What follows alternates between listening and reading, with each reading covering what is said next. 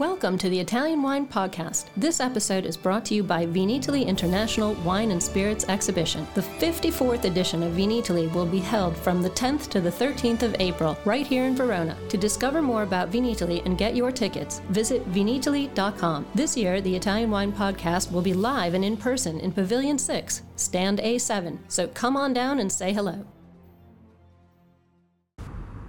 Warning. This podcast contains information in Italian language. I repeat, this podcast contains information in Italian. Cin cin.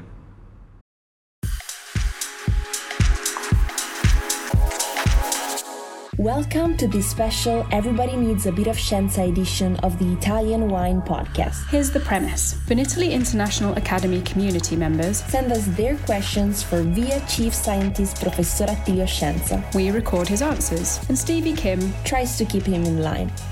Sometimes it works. Thank you for listening.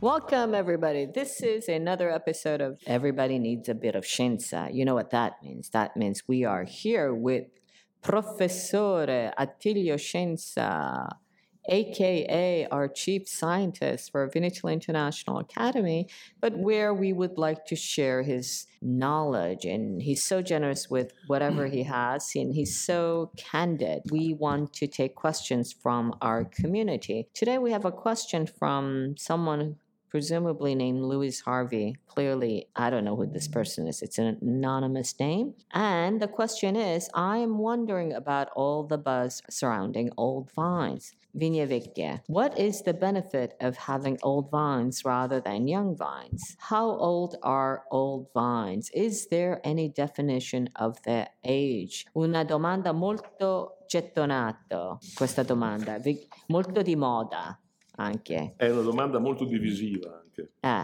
Ok, allora dacci la molto tua. Molto divisiva perché è una domanda che naturalmente appartiene ad un ambito di conoscenza di difficile definizione. La prima domanda è naturalmente questa, all'interno di questa domanda, se possiamo rispondere quasi con una domanda, ma quando una vite è considerata vecchia? 10, 15, 20, 40, 100 anni?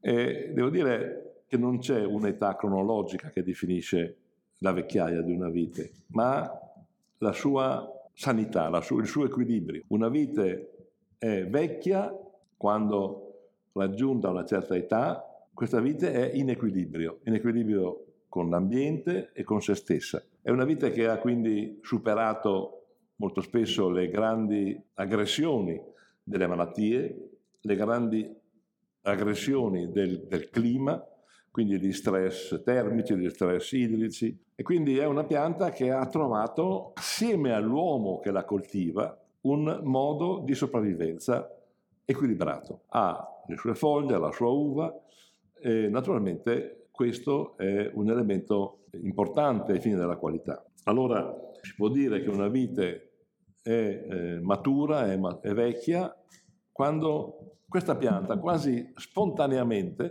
è in equilibrio, cioè non ha quell'eccesso di vigore che costringe il viticoltore a intervenire con potature molto severe durante l'estate. È una vite che ha uno sviluppo adeguato, cioè non è debole da tal punto da costringere il viticoltore a ridurne il numero delle gemme. Quindi è una vite, direi, dove il rapporto fra le foglie e l'uva è favorevole alla qualità. Noi abbiamo in Italia molti esempi di viti vecchie. Li abbiamo in Sardegna, l'abbiamo in Sicilia, sull'Etna, l'abbiamo in Alto Adige, ne abbiamo in tantissime regioni, abbiamo in Toscana, in Piemonte. In genere sono però vigneti marginali, sono vigneti di grandi superfici, sono vigneti, qualche volta qualche vite anche isolata, come la vite di Versolan in Alto Adige. E Versolan, quella vorrei andare a vederla. Sì, si può andare a vedere. Sono viti di solito che vivono in terreni sabbiosi, in ambienti vulcanici, dove spesso non sono in estate. Sono viti franche di piedi, ma non che è l'innesto che complica la vita di queste piante, è che probabilmente in quelle condizioni l'apparato radicale delle viti non in estate è molto espanso e non è aggredito dalla fillossera, e quindi naturalmente dà alla pianta un rifornimento di acqua e di elementi minerali molto importante. Negli altri terreni argillosi, dove ci sono problemi anche di eccesso di acqua o di mancanza di acqua durante l'estate, le piante radicali sono molto più limitati, molto più a rischio, e quindi anche la pianta risente di questo. Il problema è poi alla fine di capire se queste viti vecchie danno dei vini diversi, danno dei vini di maggiore qualità. In Francia hanno utilizzato molto questa espressione del belle vigne per definire una qualità superiore. Cioè tendenzialmente pensano di sì, perché quando si associano con vigne vecchie sì, uguale tendenzialmente ma sono piante in equilibrio, non sono piante che hanno lunga età, possono avere anche 20 anni, anche 30 anni, non 100 anni. E quando una pianta riesce ad andare in equilibrio, automaticamente la sua qualità è molto superiore, perché in quelle condizioni il rapporto fra lo sviluppo della pianta e la maturazione dell'uva è equilibrato. Tutte le altre condizioni sono molto più complicate. Ci sono state ricerche anche, i tedeschi per esempio qualche anno fa hanno fatto una bella ricerca a Geisenheim in Renania sul Riesling, prendendo 3 vigneti, 7, 15 e 30 o 40 anni, cercando di capire se questi vigneti di queste 3 età potevano dare origine a vini molto diversi, ma alla fine poi non c'è stata una grande differenza. Cioè la qualità del vino ottenuto vinificando in modo separato le 3 provenienze di questo Riesling non ha dato differenze così eclatanti, non c'è stato modo di capire se le viti così più vecchie davano dei vini molto più. Probabilmente le differenze sono molto più forti in varietà rosse, non so, un Carignan piuttosto che un Pinot, piuttosto che un Nerello. Forse su queste varietà rosse l'età della vite ha un'importanza importante. Forse è più importante in territori meridionali che non in settentrionali, dove le condizioni di stress sono molto più rigide, sono molto più forti, quindi è una pianta matura, una pianta vecchia, è capace di reagire agli stress meglio di una pianta giovane, mentre in ambienti come, non so, la Renania, dove le condizioni termiche e anche di acqua non sono così drammatiche, le viti sono, direi, in un equilibrio maggiore, quindi non è facile dare una definizione. È certo che in una vite vecchia le produzioni sono molto più basse, quindi la maturazione è molto migliore, gli apparati radicali sono molto più sviluppati, quindi l'equilibrio della pianta anche quando piove poco o fa molto caldo è molto maggiore, e quindi però ancora una volta l'azione dell'uomo è fondamentale. L'uomo deve aiutare queste piante a vivere di più, potandole in un certo modo, nutrendole in un certo modo, deve assecondare l'invecchiamento, e in questo contesto la cosa più importante è la potatura. Noi abbiamo negli anni perso la cultura della potatura. Perché? Perché le aziende si sono allargate, le aziende hanno avuto uno sviluppo troppo grande per poter avere un rapporto diretto tra uomo e pianta. Una volta chi andava a potare, aveva un piccolo vigneto, conosceva una pianta personalmente, le sue piante le potava in modo diverso, perché sapeva che quella è una pianta che è vigorosa e bisogna potare in un certo modo, quella vicina è più debole. Quindi il fatto di avere aziende molto grandi e non avere più personale così educato ha fatto sì che la potatura sia diventato un elemento di grande disturbo, perché i nostri amici che vengono dall'estero, che non sono mai stati viticoltori, ma da paesi dove non c'è la vite, gli mettono la forbice in mano e gli dicono di potare in un certo modo, ma quelli non sanno potare. Allora la potatura diventa veramente il fattore per poter fare invecchiare bene una vite. 2 sono gli elementi di crisi. Il primo è che il taglio della potatura, specialmente su un taglio molto grande, è la porta d'ingresso di alcuni funghi che danno origine all'esca. L'esca è questo fungo che entra nel legno e un po' alla volta fa disseccare la pianta. La vite non è una pianta che riesce a chiudere le ferite, non ha un tessuto cicatriziale. Se io taglio un ramo di un noce, dopo un po' di anni la mia ferita viene chiusa. La vite non chiude le ferite, non ha un cambio capace di chiudere le ferite, quindi quella porta è sempre aperta. È aperta, sempre aperta. Allora io devo fare tagli piccoli, tagliare sempre su tessuti molto verdi in modo che possano chiudere il taglio con delle chiusure dei vasi, non con la cicatrice. L'altro elemento importante e sono quelli che vengono chiamati... No, mi puoi spiegare di nuovo? Chiusura di vasi anziché... I vasi sono i canali di trasporto dell'acqua e degli zuccheri, xilema e floema, legno e libro. Allora, la vite non ha un tessuto cambiale che chiude la ferita. Cosa può fare? Può chiudere i vasi, può chiudere i buchi con delle mucilagini, ma lo può fare solo su tagli piccoli, su tessuti vivi, su un taglio di una parte che ha 10 anni, è troppo vecchio per potersi chiudere quello lì. Non ha più la capacità di produrre nuovi tessuti, ma comunque anche di chiudere con delle sostanze. Quindi devo sempre potare in modo, direi, molto preciso. L'altra cosa sono i coni di disseccamento. La vite è una lianosa, è una pianta particolare, non è come un melo o come un mandorlo, è una cosa diversa. Quando io faccio un taglio, il taglio provoca all'interno il disseccamento del tessuto sottostante. Quindi alla fine, dopo tanti anni, tanti tagli, se io tagliassi una vite in lungo, trovo che la parte ancora attiva è piccola, è minima, perché ogni taglio che ho fatto ha provocato all'interno una serie di disseccamenti. È chiaro a questo punto che una vite di questo genere non ha una lunga vita. Allora, per poter avere delle viti vecchie è importante potarle bene. Ci vogliono delle persone capaci di poterle potare.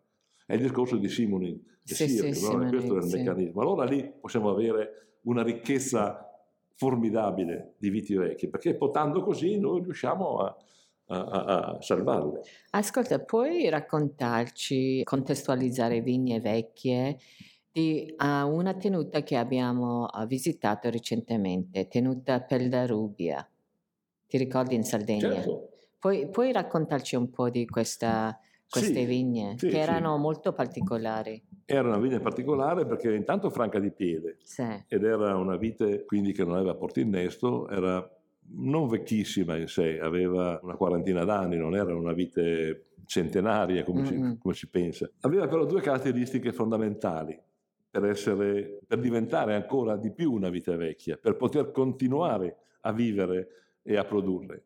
Una caratteristica importante era il suolo. Suoli molto leggeri, di disfacimento granitico, praticamente sfavorevoli all'azione della fillossera, la quale fa fatica a muoversi, perché l'insetto viene danneggiato dalla presenza del quarzo contenuto nel granito e quindi viene danneggiato e dalla possibilità che hanno queste radici di crescere molto. Una delle caratteristiche fondamentali di quei suoli è quella di essere profondi ma di avere tanto ossigeno. Quindi l'ossigeno è l'elemento fondamentale, una radice respira come un uomo. E cosa fa allora? Tende a svilupparsi in superficie dove c'è più ossigeno, ma rinuncia ad andare in profondità. In un terreno invece sciolto, granitico, c'è ossigeno fino a 1 metro, anche di più, e quindi le radici possono andare fino in profondità perché sentono che c'è ossigeno, ma lì c'è acqua, lì sono elementi minerali. Quindi la caratteristica fondamentale è quella del tipo del suolo. Questo consente una lunga vita. L'altro elemento che tutti trascurano, e se te lo ricordi, è la distanza fra le piante tra i filari. Sì, è enorme. Noi abbiamo in questi anni così copiato e emulato il modello francese delle alte densità. Quindi 10.000 piante per ettaro. 1 metro per 1 metro, uno champagne come in Borgogna. Però è stato, diciamo, il pensiero, la scuola di pensiero era soprattutto anche del tipo economico, no? È guidato dalla scelta economica. No, era del tipo giornalistico. Dici? Sì, sono le vigne dei giornalisti. Perché alta densità ovviamente rende di più. Costa molto di più. Costa molto di più. A parte il fatto che costa di più l'impianto, perché sono molti più pali, molti più viti, questo ma meccanizzare un impianto fitto è una cosa complicata. Ci vogliono trattori speciali, ci vogliono interventi al terreno diversi, hai problemi di calpestamento, tu devi pensare che il tuo trattore lavora in 1,20 m, 1,30 m. Però questo succede quando il terreno sé è molto costoso. No, questo succede quando chi ha fatto queste scelte ha copiato il modello francese senza pensare che in Italia questo non poteva funzionare dappertutto. Poteva funzionare magari al sud, dove c'erano delle condizioni di vigore o di crescita che potevano favorire gli impianti molto fitti, oppure, non so, in alcune zone del Piemonte, ma non si può in Franciacorta piantare 10.000 piante per ettaro in una morena, terreno sciolto, con acqua, vigoroso. È uno scempio, perché devi potare fortissimo, devi tagliare continuamente, devi intervenire 6-7 volte con delle cimature, perché la pianta esplode. Tu hai equilibrio dopo 20 anni, dopo 25 anni. Nei primi 10-15 anni è ingestibile un vigneto, ha dei costi di gestione enormi. Però, Attilio, cioè io mi chiedo, ok, una tenuta come Peldarubbia, che ha come distanziamento di ogni filiare è molto molto generoso, no? E poi la resa delle vigne sono poche, Sì, come può essere economicamente? Sono poche viti. Quindi come può essere economico? E poi la bottiglia, che oltretutto io mi ricordo io ho ordinato anche questo vino. Sì, l'ho ordinato anche Stevie Kim, se l'ha comprato non so quante. Sì, no, perché? Come si dice? Gin. No, sì, perché è oggettivamente 15 euro a bottiglia, è una qualità eccezionale. Sì, lo so. Allora, come può, diciamo, 15 euro al consumatore, ma come può... Non lo conosce il consumatore. Sì, ma perché come può sopravvivere questo? Il modello del Canonau non è quello lì. No, assolutamente, sembra più Pinot che Canonau. Cioè, chi conosce il Canonau conosce un vino scuro, colorato, tannico, molto aggressivo quasi, capisci? Non conosce l'eleganza del Canonau. Quello gli assomiglia di più a certi Grenache del sud della Francia.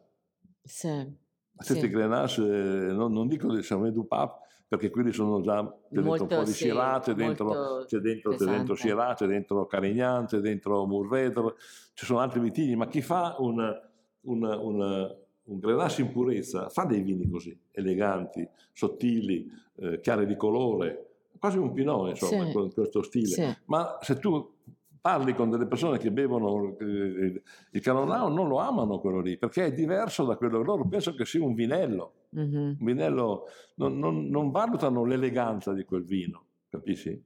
Allora il fatto di avere viti molto distanti, parti radicali potenti, la pianta non va mai in stress, anche se non piove per 4 mesi. La parte radicale è potente, capisci? Se io metto 2 piante vicine, si fanno concorrenza continuamente, hanno una parte radicali come in un vaso, sono sempre, o gli dai da mangiare e da bere, altrimenti non ce la fanno da sole, capisci? Questo è, allora, quella è una condizione molto particolare, però, che non si fa più. La tendenza è quella di fare impianti stretti, di usare il portinestro, naturalmente, cloni molto produttivi, cioè è questo taglio che ha la viticoltura, che non è più quella di una volta. È una viticoltura in cui una volta era autosufficiente, doveva cavarsela da sola la pianta. Adesso è una viticoltura come di una casa di ricovero. Gli devi dare da mangiare, da bere, l'ossigeno, gli devi dare le medicine. Non ho ancora sentito questa cosa qui, essere simile a casa di ricovero. Sì. Okay, you've heard it from Italian Wine Podcast, folks. It's the vineyard like casa di ricovero. Okay, that's something new. All right, I'm going to wrap it up here with Professor Attilio Scienza. As always, a great narrator of story. He has so many stories to tell.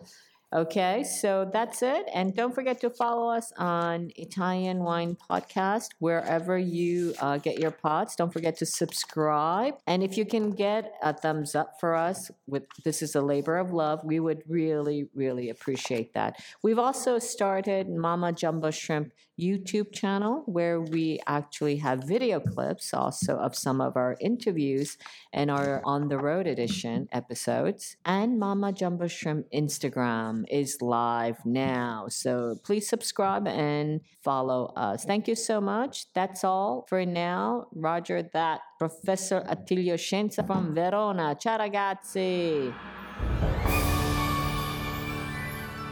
Thanks for listening to this episode of the Italian Wine Podcast, brought to you by Vinitaly International Wine and Spirits Exhibition, the biggest drinks trade fair in the world. For more information about Vinitaly and tickets, visit vinitaly.com, and remember to subscribe to Italian Wine Podcast and catch us on SoundCloud, Spotify, and wherever you get your pods. You can also find us at italianwinepodcast.com.